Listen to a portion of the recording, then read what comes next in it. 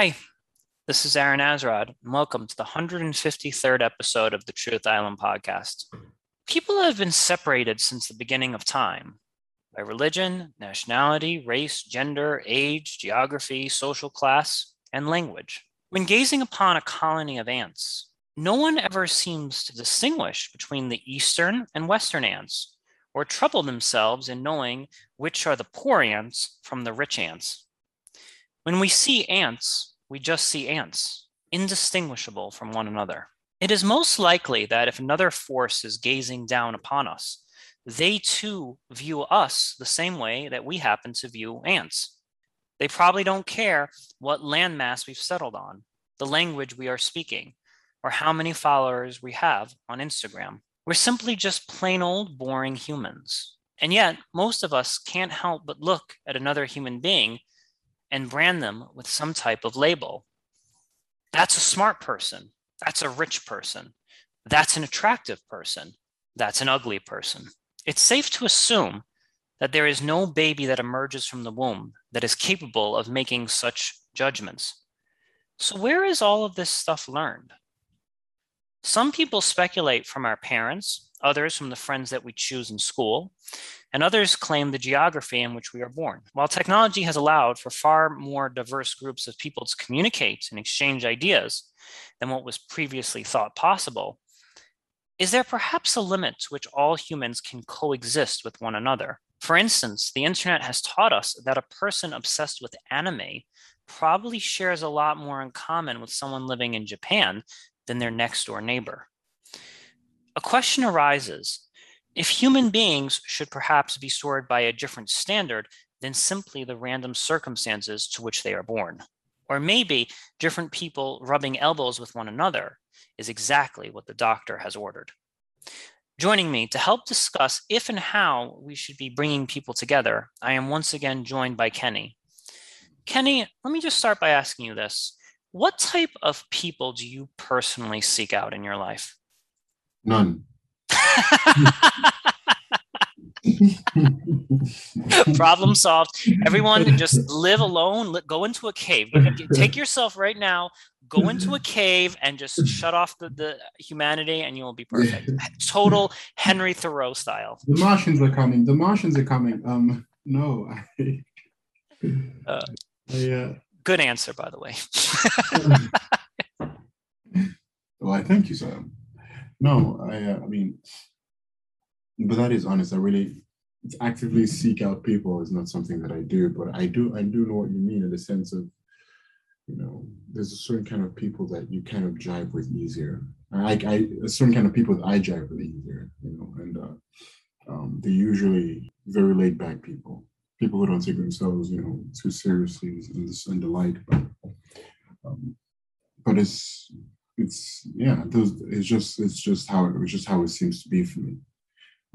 But and the question to whether human beings can come together and should come together and how that's possible is an interesting one for me. And it's a yes and a no. It's a yes and a no for me. I like your answer about liking to hang out with laid back people. And recently, that's actually started to make a lot of sense to me because I guess I kind of used to admire highly ambitious people, people who were wanting to go places and like, but thinking back to our series on evil, those people who are very ambitious also tend to be really controlling. They like to superimpose their way of life onto others. And I realize that that can be a force for destruction. So Mm. again, maybe 10 years ago, I liked people who were ambitious and highly controlling because, and here was my thought process. Those people are going somewhere, or those people have a vision, right? They have like a vision for better humanity. But what ends up happening is over time, you start to realize that these people with a better vision for humanity just kind of want a better vision for themselves. And they don't necessarily care about having a better vision for you. Yeah, I mean, it's even possible. I mean, even some of my friends who are laid back, And when I say laid back, I mean, it's not like, they're just sitting down on the couch saying, yeah, man, pass me the Doritos, bro. No, it's it's more like, they are um, extremely, not extremely, but they are friendly. They are, they don't really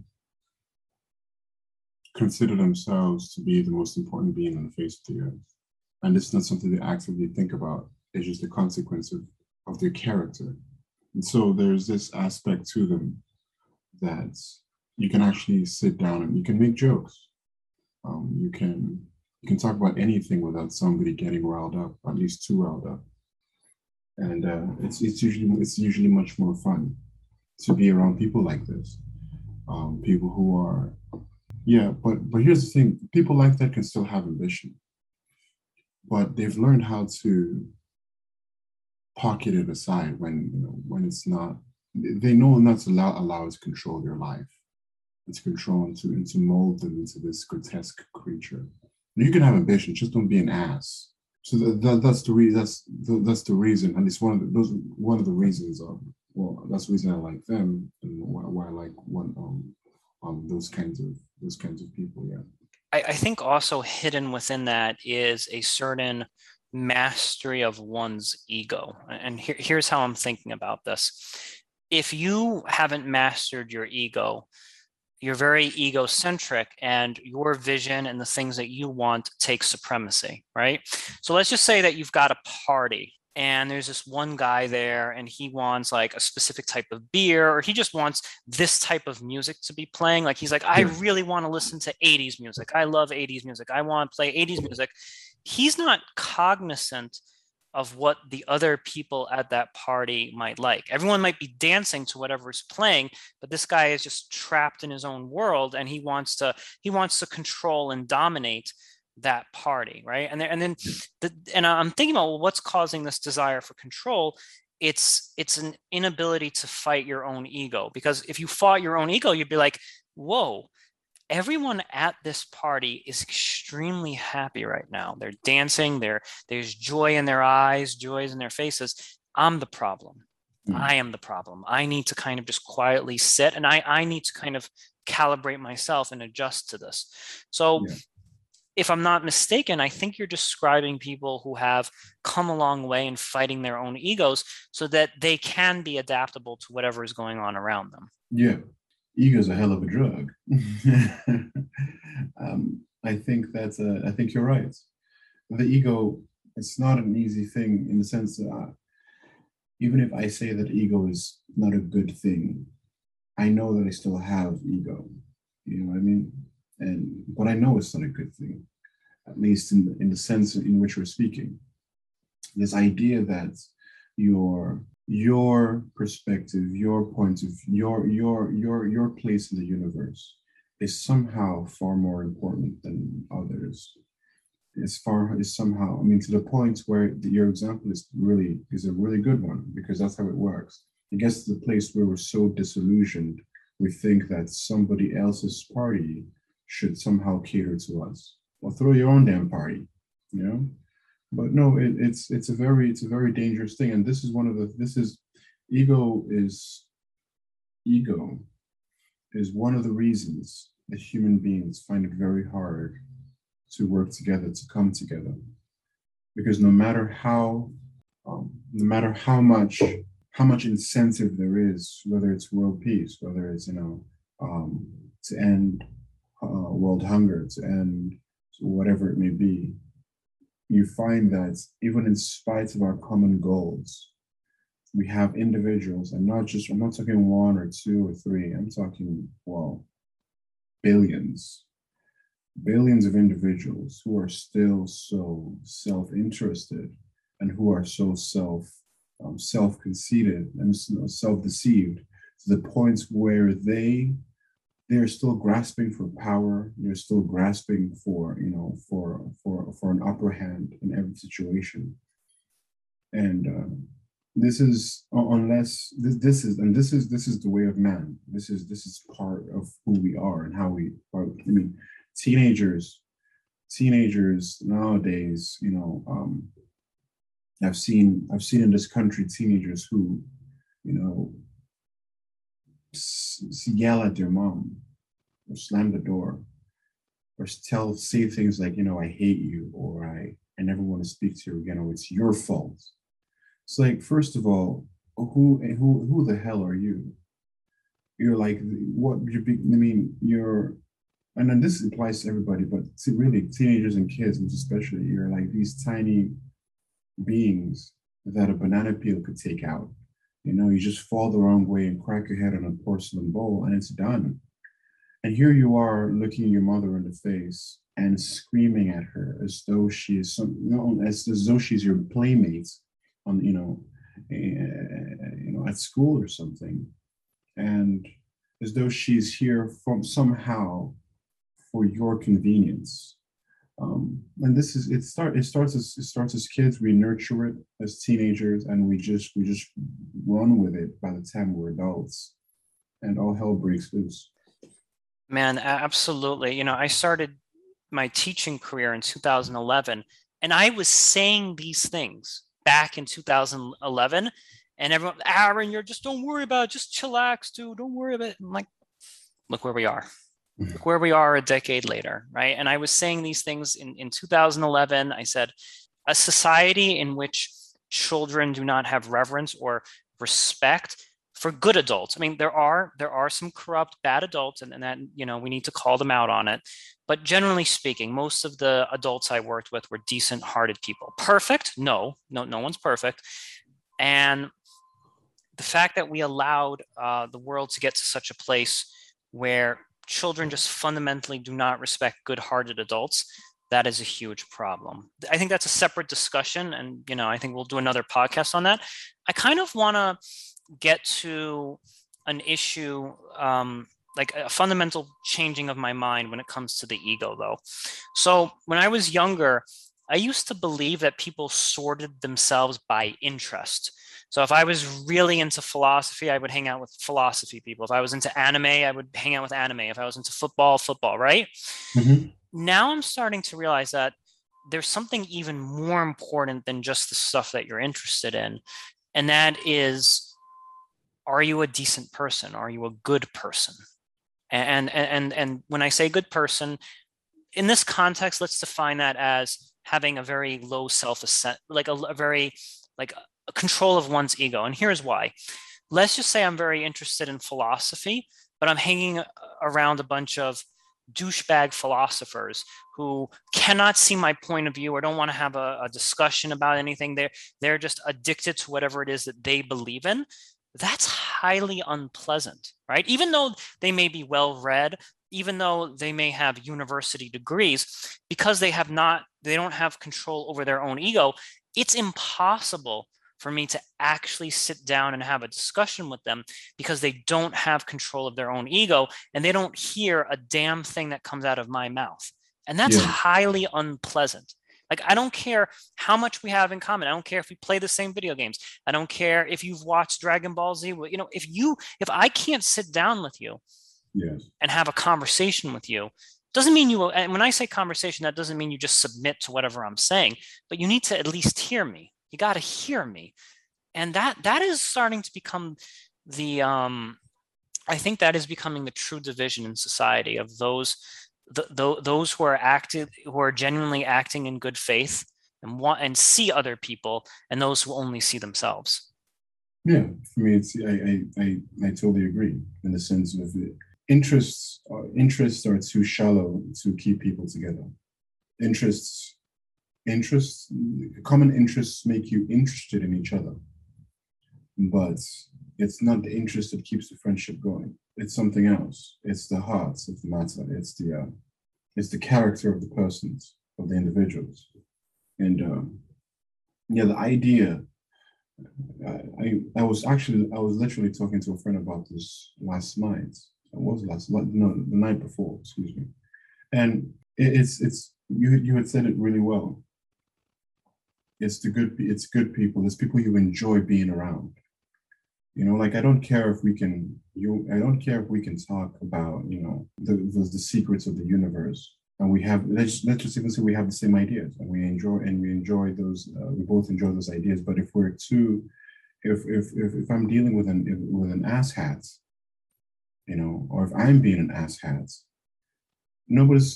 it's going to be hard for one to want to be interested in me, to enjoy being around me, and being asshat is really boring. So it's people who are very open-hearted, people who are I would say people we enjoy. It's important that you enjoy your friends. It's important that you enjoy the people around you. Like you sit down with them and the hours go by and you wonder where does the time go? You want to see them the next day. You want to see them whenever the opportunity arises. It's not a pain. You don't say to yourself, oh boy, here I go again. Here we go again, 1 more hour, 2 more hours with this bollocks. You want to be around them. And I think that's important. That's important for me. It's the enjoyment of my friends, the enjoyment of the people that I associate with.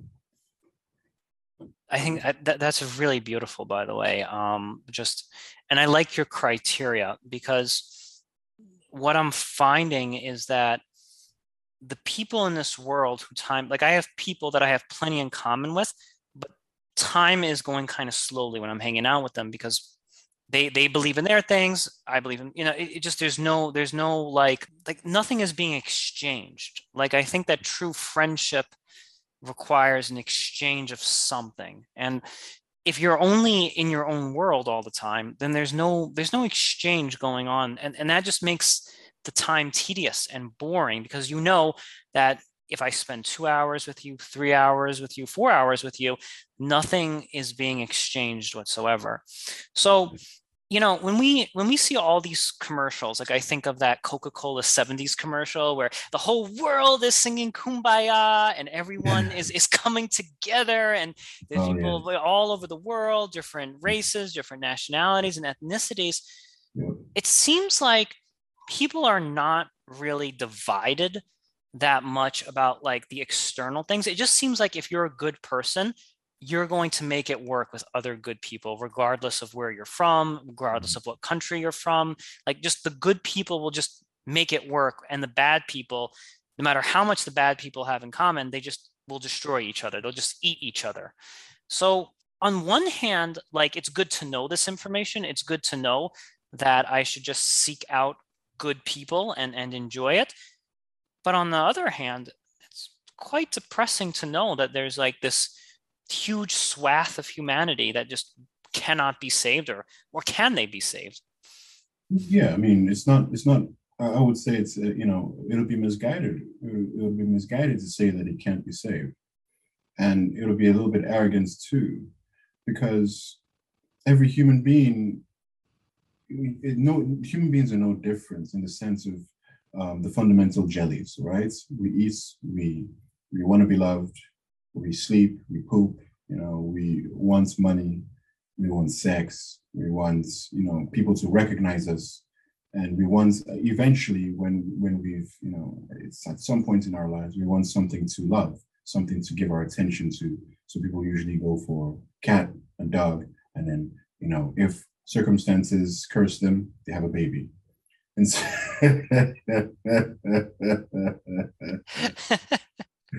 so I think, fundamentally, we're very similar. And, a lot of the characteristics that make us a little bit, how you say, tolerable. Those people who are much more enjoyable than others. Some of it is not even by their own doing. It's just by the parents that they happen to have, the cities they were happen to be born in, the country that they happen to be inhabiting, and these external forces help them to become these generally interesting and enjoyable people, while others is a flip side. I'm not saying that nobody's responsible for who they turn out to be. That's not true at all. I would say that we are largely responsible for who you turn out to be.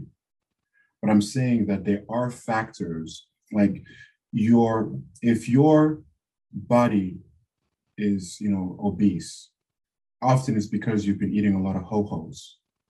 But if you have scratches on your knees, it's because you at some point you had to learn to walk. At some point there was a table in the living room that you bumped into. And that's not necessarily your fault. It's the environment that's affected your body in that sense. But that's a small scratch. You know what I mean? My point is that's as much as the world often influences us. It's just in small scratches here and there, or small pats on the backs here and there. But for the most part of the situation, we are largely in control of who we turn out to be. So I would say that people, yes, anybody can change, anybody can grow, anybody can be saved. I would say that with confidence. Now, can we all change, grow, and be saved at the same exact time? Boom. No, hell no. That's not how life works. Life is more spontaneous, and we know that life is a little bit. It's chaotic in its order, right? So there's order in the universe, but there's chaos in the way things and situations kind of bump into us. And you're dealing with about 7, maybe even 8 billion people on the planet, right?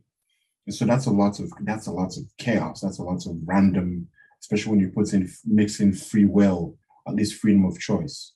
You have a lot of this makes things incredibly complicated. Simply, yes, to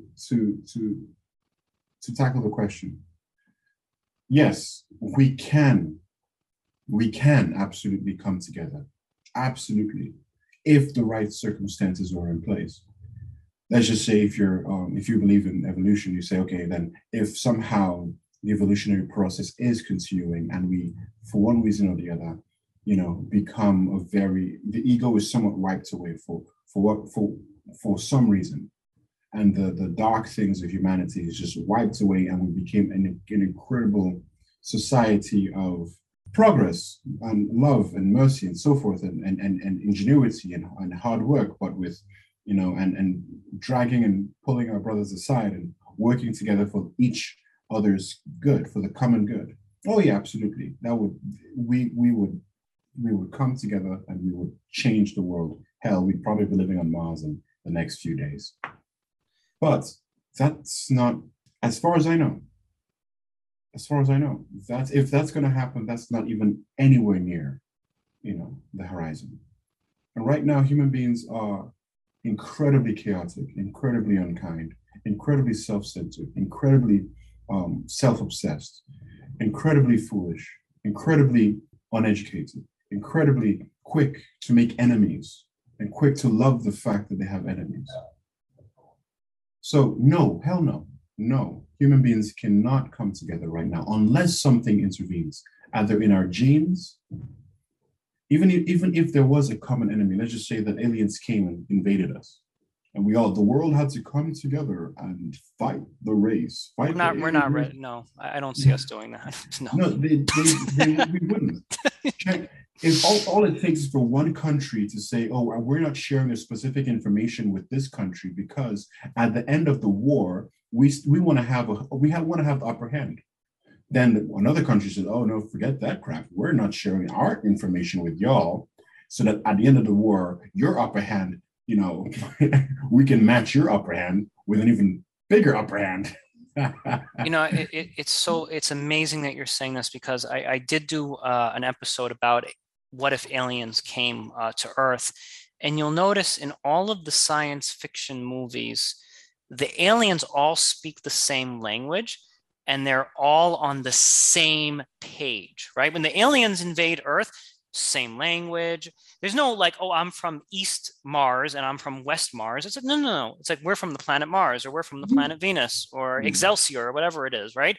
They're all on the same page, whereas we're not, as a planet, not on the same page. It would be so easy for aliens to divide us. So easy. They could probably just trick us into killing ourselves. They don't even need to lift a finger. Listen, if anybody who's been married will tell you that, listen, a Doritos commercial could divide you. All right? A Doritos commercial could divide you from your spouse. Okay? So let's just say we are not the emblem of corporation, or we are not we're not the picture, the poster child of working together. Let alone something grave, something grand like an alien invasion, something like. I, I'm super surprised at what we're capable of doing.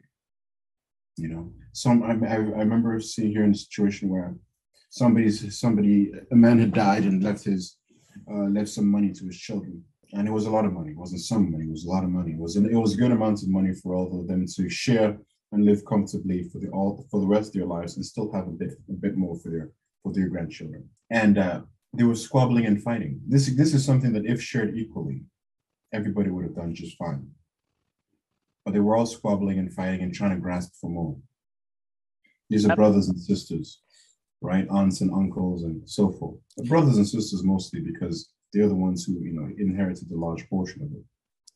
It's amazing that you're saying that, and I think it's an amazing segue to what I was about to say, in that when I was younger, I used to think that sociological reasons were the culprits behind evil. So, oh, well, these people are acting fiendishly because they're poor or they're uneducated.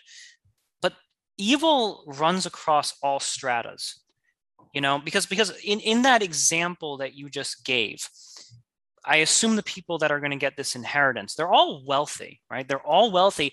And their parent or grandparent or whoever is leaving that inheritance is like, I am giving you so much money that you can sit on your cushy behind and play video games for the rest of your days.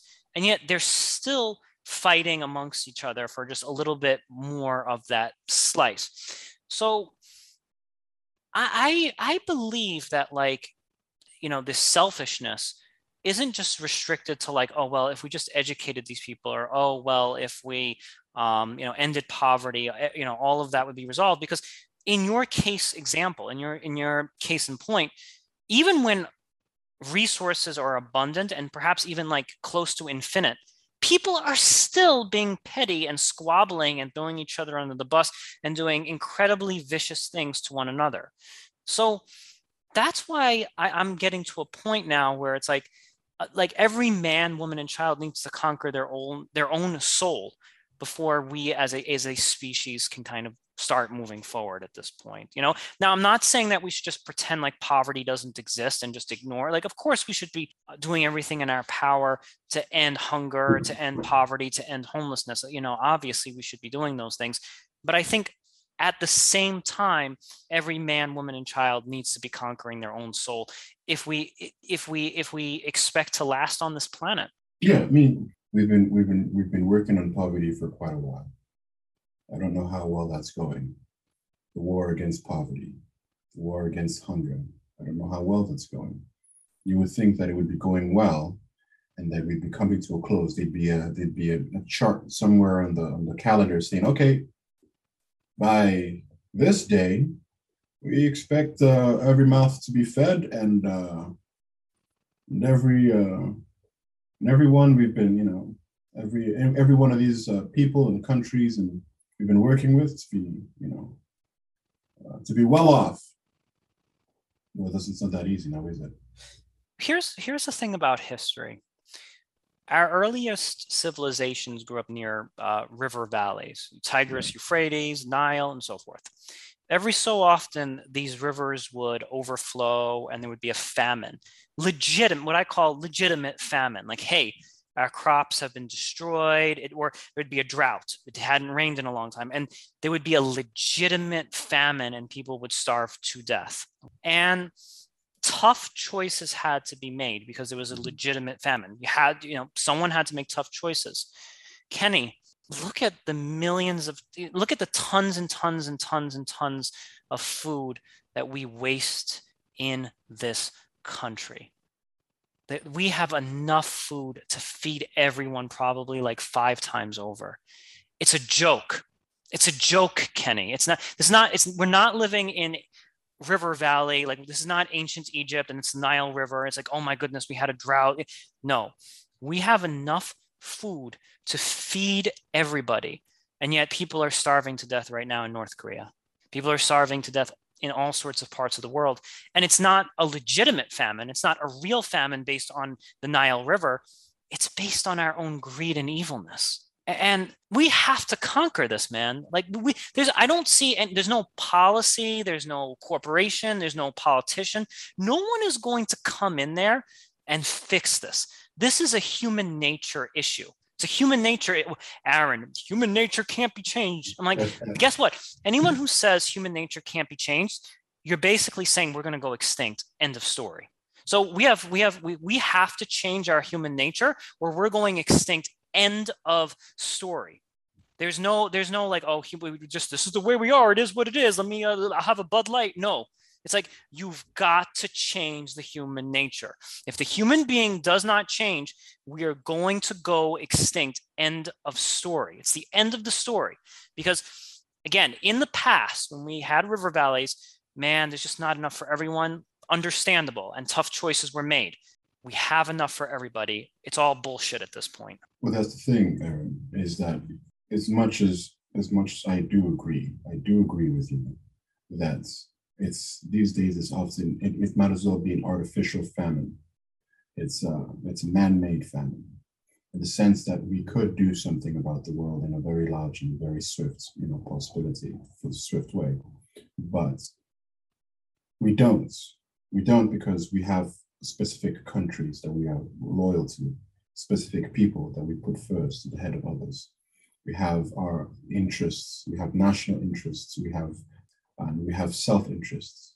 And our national and self-interests are often against spending large amounts of your own money, resources, and so forth in order to deal with anything that has to do with people outside of your country, of yourself. Because if you do end up spending so much of your resources, let's just say that, one country ends up spending a lot of its resources on another, and let's just say it's able to achieve an incredible amounts of work, and does a lot of good. But it's now low and it's weak and it's waiting, trying to rebuild and replenish its own storehouses. What's to stop another bollocks nation from coming and taking advantage of them immediately and doing the ungentlemanly thing of kicking them while they're cold, down, and naked. The idea that people can't change is bollocks. I think people can change. People absolutely can change. That's what choice is about. Choice is about change. Choice is about growth, and it's about transformation. And then, if depending on your own religious and philosophical views, many of them adhere to change. Many of them preach change and preach transformation. And here's the problem. Here's the problem that I see. It's not that it's too complicated. It is, but that's not the problem. We've dealt with complicated things before in our history. We deal with complicated things every day. It's not that it's too complicated. Is that I do agree with you that there is something fundamental about the human nature. Something fundamentally broken, strange. And that's it. That's the most powerful thing you're going to have to face. Now, whether or not as a human being you can face it is another story. I think that humans, as much as we are capable of good and change, we are capable of the most destructive and the most unkind and the most wicked and most selfish of ways. I think that the human being's ego and desire to please his own self will stop at nothing until he achieves what he wants to achieve. Something even as simple as a kid reaching for a cookie when he knows specifically well that his father and mother had said, don't reach for that cookie. There's a story as old as time. Do not eat from the tree of knowledge of good and evil. We ate from the knowledge of the tree of good and evil. And this is, if you believe in it, this is God speaking to man, him who has the authority to speak, and the one, it's like a king saying to a slave, don't, and yet he did. If we have the authority, if we had the balls, the cojones to disobey the king, then what the hell's a peasant or a knight to us? I think that I don't mean to sound pessimistic about the world. No, I'm not pessimistic about the world. I have hope for the world. I am pessimistic about humanity in the long term. I know that in the large portion of the world, I want to believe this, that there are many good people, many kind people, many people who are willing to say, give you the shirt right off, off their backs and help you if you need help. But we find that those in power, those who actually have the actual power, are often not these kinds of people. Find that those who are, and that's not to say that people without power are good. No, no, no, no, no. People who are without power are often good because they don't have power, and they haven't been tested. They don't know themselves, and so they're like how you say, not in every case, but not often, it's like a person who simply waits for his moments to pounce. You know, he obeys the laws, he smiles, he does what is right until you declare that the purge is an actual thing now. And now come the chainsaws and the whips. I would say that people. The fundamental problem is people, and yeah. Yes, there's a lot to unpack, and I appreciate your objections because I want to make sure that this argument is as strong as it possibly can be, and your objections are I love them. Thank you. Okay, there's a lot to tackle here. So the first thing I want to say is that I think we have a greater potential to do the right thing because it's not necessarily a zero-sum game anymore. So if you were, let's say, a peasant in feudal Russia, okay, you're a peasant, it's feudal Russia, and someone comes along to you and says, hey, my brother, give up your piece of bread to that person over there. You're going to starve to death, but that person is going to live. That's a tough moral choice to make. You're like, you want me to give up my own bread? I starve to death and this other person lives. You would have to be operating at the highest altruistic level in order to make that kind of deal. Whereas I think today it's changed a little bit because the morality we're asking of people is not zero-sum game. It's like chances are if you gave up your if we gave up our uneaten muffins, our uneaten bread, our uneaten fast food or whatever, we're going to still be fat and we're still going to be well fed. It's just that someone else is also going to be well fed. So I think that the laws of nature have changed a little bit, whereas we have the capacity to act in a more altruistic way without us personally starving to death. So I think that kind of changes the landscape a little bit more because we're not asking, like in ancient times, you starve to death, give up the last of your food so you can starve to death and that person can live. It's like, no. You see that pile of trash over there? We're just asking you to like donate that. And you're still going to be fat and you're still going to be well fed and sitting in an AC apartment. It's just that someone else thousands of miles away is going to be well fed now. So I think on that issue, like it has changed a little bit. I hear your example of like there's this idea that like human beings won't even obey God, right? And there's so many references in this in the Bible. Like I think of the ancient Hebrews, like they literally hear the voice of God and they're still building a golden calf. They're still acting like a stiff-necked people, right? I want to share this interpretation with you, and I'm curious to see what you think.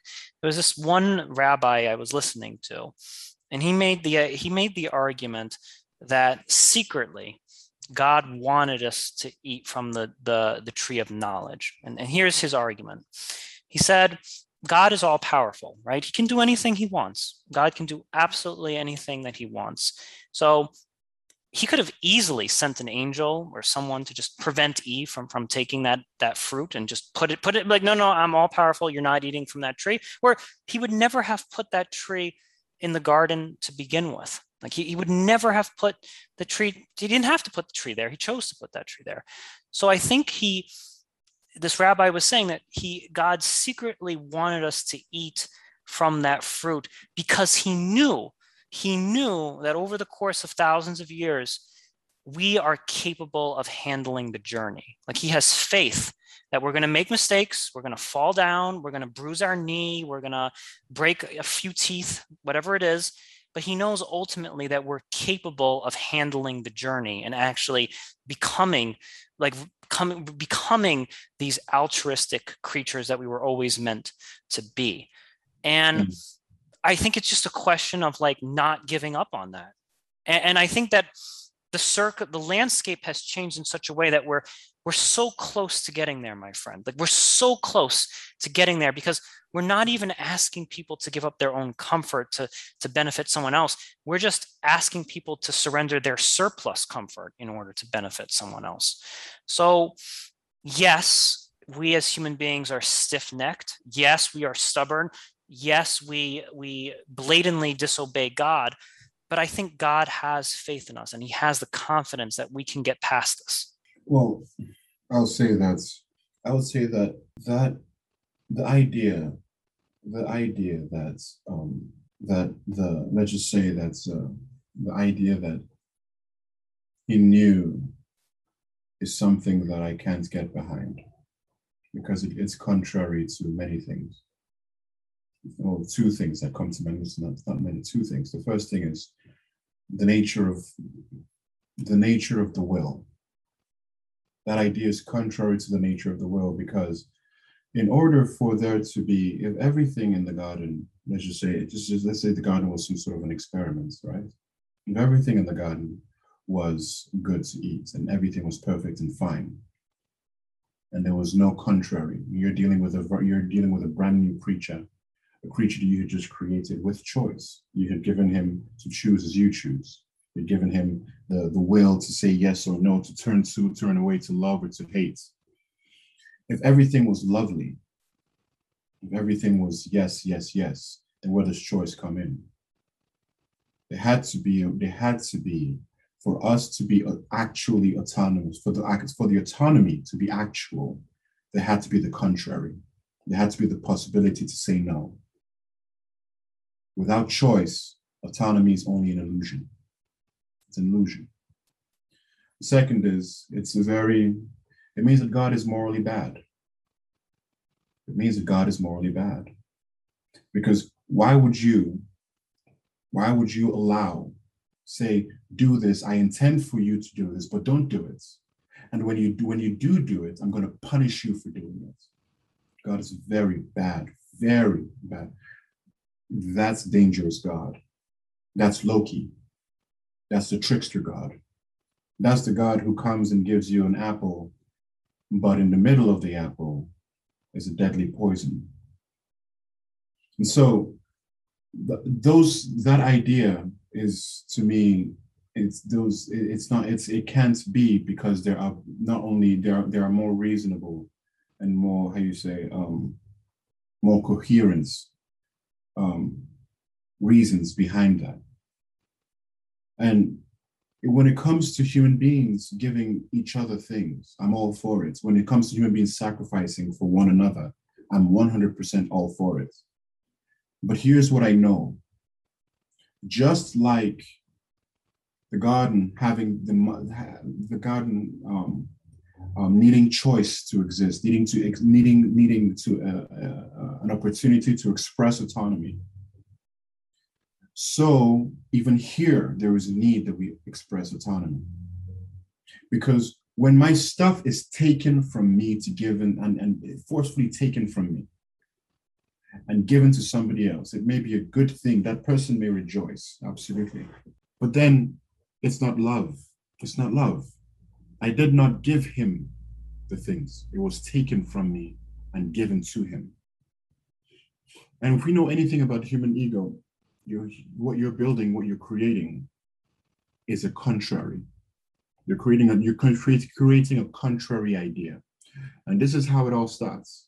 Somebody says, well, I don't like this system where my things are being taken from me and given to somebody else. So I'm going to create a new system. I'm going to rally all the people around me who want a different system. And then we have a new political group. And then there's going to be fighting for a while until somebody takes the stage. Without love, and I'm talking actual love, intelligent love, a love that understands, it is going to be very difficult, near impossible for people to come to work together, to come together, to understand one another. Because let's say that my actions towards my neighbor, that person who was suffering, was from my own jellies. It was from my own choice, conscious choice. I said, you know what, I have two sheep, two goats. Why don't I keep one for me family and I give the other one to that person who is there suffering without them asking. They didn't even have to ask me. I just give it to them. Well, then it's done. The transaction is done. The love has communicated love to the recipient of the love, and the recipient of the love will in turn communicate love back to the giver of love. And so what happens is there's a togetherness right there between one and two together, and there's no desire for nobody's there between them. There's nobody trying to do a contrary thing, because it's love. Love brings us together. Love mends it. It often mends the heart. It often builds bridges where bridges weren't between humans, where bridges wasn't able to be built before. But when a third party that is not love or loving, steps in to do the right thing, all hell breaks loose. Okay, I hear what you're saying, and I think you're making some really good objections. But let's go with I'm going to go all the way to the counter. I'm going to just play devil's advocate and go completely on the counterweight. Yeah. Okay, let's assume for a second that human beings are so stiff-necked that they act defiantly even in the face of God. Like I'll make this argument. Suppose there was a dude, right, who could fly. There was a guy who just, you saw on CNN, there's a guy who can fly. He could bring people back from the dead. He could do all sorts of miracles. The argument would be, well, there's still going to be people amongst us that are so stiff-necked that they're going to, but no, man, it's all just an illusion, right? So like, if human beings are that stubborn, if we're that stubborn that in the face of miracles, in the face of God, we would still do whatever it is that we want, right, and still be stubborn, then there's truly no hope for humanity. You know what I mean? So like, if like we are so stubborn that even in the face of God, we're still going to do whatever it is that we want and still be selfish, it's really game over for our species.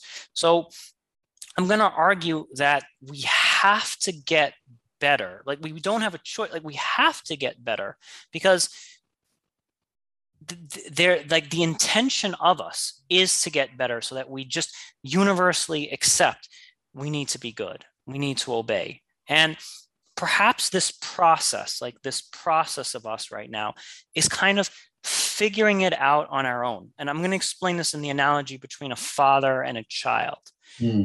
Okay, a parent can tell a kid, don't do drugs, don't do this, don't do that, don't date that girl, right? The father can say all of this stuff over and over and over again, like, don't do this. But the child has to experience that ugliness themselves. They have to actually, have their heart broken. They actually have to be betrayed by their friends, and they have to go through all of this wickedness so that they themselves, on an internal level, intuitively understand why that thing is wrong and why this other thing is right. So I'm making the analogy that maybe the relationship between God and man is that God knows that he can't just tell us, hey, don't do this, don't do that, don't do this and that. God knows that we have to kind of learn the hard way so that we intuitively understand good and evil. Because him just telling us, don't do this and do that, it's not enough. We have to actually go through all of this hardship so that we can arrive at that level of intuitively understanding why that is, it's good, and why this is bad, because we have the experience to kind of tell us so. Yes, I can see your points. I can see your points. And like the analogy with the father and the daughter or the son, the hope is that the father doesn't know and understand, and the kid will not listen before long.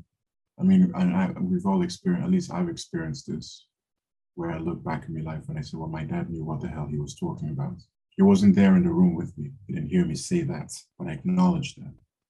He knew what he was talking about. He wasn't this random, crazy person who was trying to stop me from doing things that I wanted to do. He was wise and understanding. He was better. He was a better human being than me. He was trying to impart some of his wisdom, and trying to give me something that I wasn't receiving. But now I understand. Now I know without a doubt that he was right. And so often it's hindsight. Often that's the things that we we never listen until it's too late. Until it's too late. But hopefully there are some of us out there that we're not as stubborn and as foolish as Kenny, and we'll listen when the time comes. And even to this podcast and the things you mentioned to them there, because it's the hope is that it will be helpful in the long run.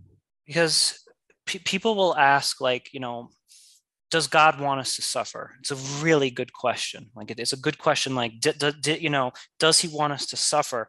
And I think ultimately, he doesn't want us to suffer. But I think at the same time, he knows the only way for us to truly know thy good, to know the good, is through that suffering. Because it's the same process between that father and that child, where it's like you can verbally tell the child, this is good, this is bad. But until the child has actually undergone suffering themselves, they will never have true knowledge of what it means to be good. Yes. And this like, on one hand, this sounds very dark, like, oh man, we're meant to suffer. But I'm like, if we use that suffering as a tool to get better, like, we're not just like, if you like, and this is kind of where the theist kind of separates himself from the atheist in a way, is that the atheist will say, I'm just suffering, it just sucks, it's random, it's just painful. Whereas the theist could be like, hey man, this suffering, it's getting us to a higher level. It's getting us to a more moral place. All of these bruises, all of these scratches, all of these scars are going to ultimately, in the end, make us better. Good luck with that, theist. but like, like, at the end of the day, what choice do we have but to believe in that? Because if we don't believe in that, we're like I said on our very last episode, which I uploaded, just a little while ago, we're going to destroy ourselves. We're going to destroy ourselves. We've got to embrace this suffering as a means to becoming more moral, compassionate, and to truly know the good. If we don't do it, we're going to destroy ourselves. And I think that, like, on one hand, there are exceptional individuals in our society right now that are coming together, that are, and I'm like, I'm not going to lie to people and say I've mastered my own ego. That would make me a bold-faced liar if I dared say that. I don't think any human being on the face of the earth has mastered their own ego. I think anyone who tells you otherwise is just a liar. But I think that, like I said, we all need to be making that incremental 10%, 15% better effort, come to the good, master our own egos if we expect to survive. And I think we're at a breaking. I think this planet is at an absolute breaking point, that if we don't start doing that, we're not going to survive. And I think God is rooting for us. He wants us to survive. He really does. He really wants us to survive badly. But if we don't start doing these things, it's just not going to happen.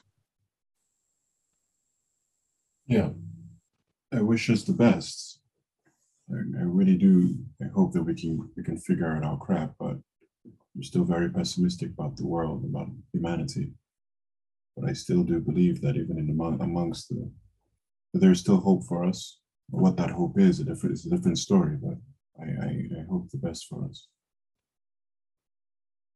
So to kind of close out, I always like to go with, like, because we're right now, you and we're dancing on the clouds. We're dancing on the clouds. Like, I guarantee you there's people who gave up on this conversation at the 30-minute mark, saying these guys are like dancing on the clouds. I got to get out of here. I got to go back to my Bitcoin right now and and get away from this. So for those listeners who did stick to the end, what are some practical steps that we can take to get people to kind of start dismantling their own ego? Is there any advice that you have, maybe some mistakes or some things that a young Kenny made that that people can follow, or some kind of pathway that people could follow in dismantling their own ego? What do you think? Ooh. So knowing me, I would say no, because I think it's going to be very individual. It's different people have different things touch their egos. It's like for some people, for some it's their money, for others it's their bodies or their career. Some is they just don't like being insulted or feeling like people have turned their backs on them. So it's going to be different. But I would just say this is the best that I can do. It's important to just know who you are, and know those kinds of the things that really get you riled up, and at least start from there, and let's see how it goes for you. One thing I will kind of say is that there's Yeah. actually a little bit of selfishness that I think people can employ here. I think when you start paying attention to others, you'll notice your own afflictions begin to dissipate. Because I think that when you're caught up in your own ego, in your own world, you feel a lot of pain, Yeah. right? You're worried, you're constantly in a private hell of, I'm worried about myself. Will I have enough food to eat? Will this, or like I have back pain. But as soon as your mind kind of gravitates onto another, your back pain goes away. Your financial worries seem to disappear, because you know that you stop like if you stop thinking about yourself, you're kind of living in heaven in a way, because you're not held down to the ground with these like heavy weights. So I think that there is a little bit like through selfishness in some way, in some paradoxical way, through selfishness, you can actually start becoming a bit more selfless. Kenny, thank you so much for being on the show today. Aaron, thank you for having me. This concludes the 153rd episode of the Truth Island podcast. I'm Aaron Azrod.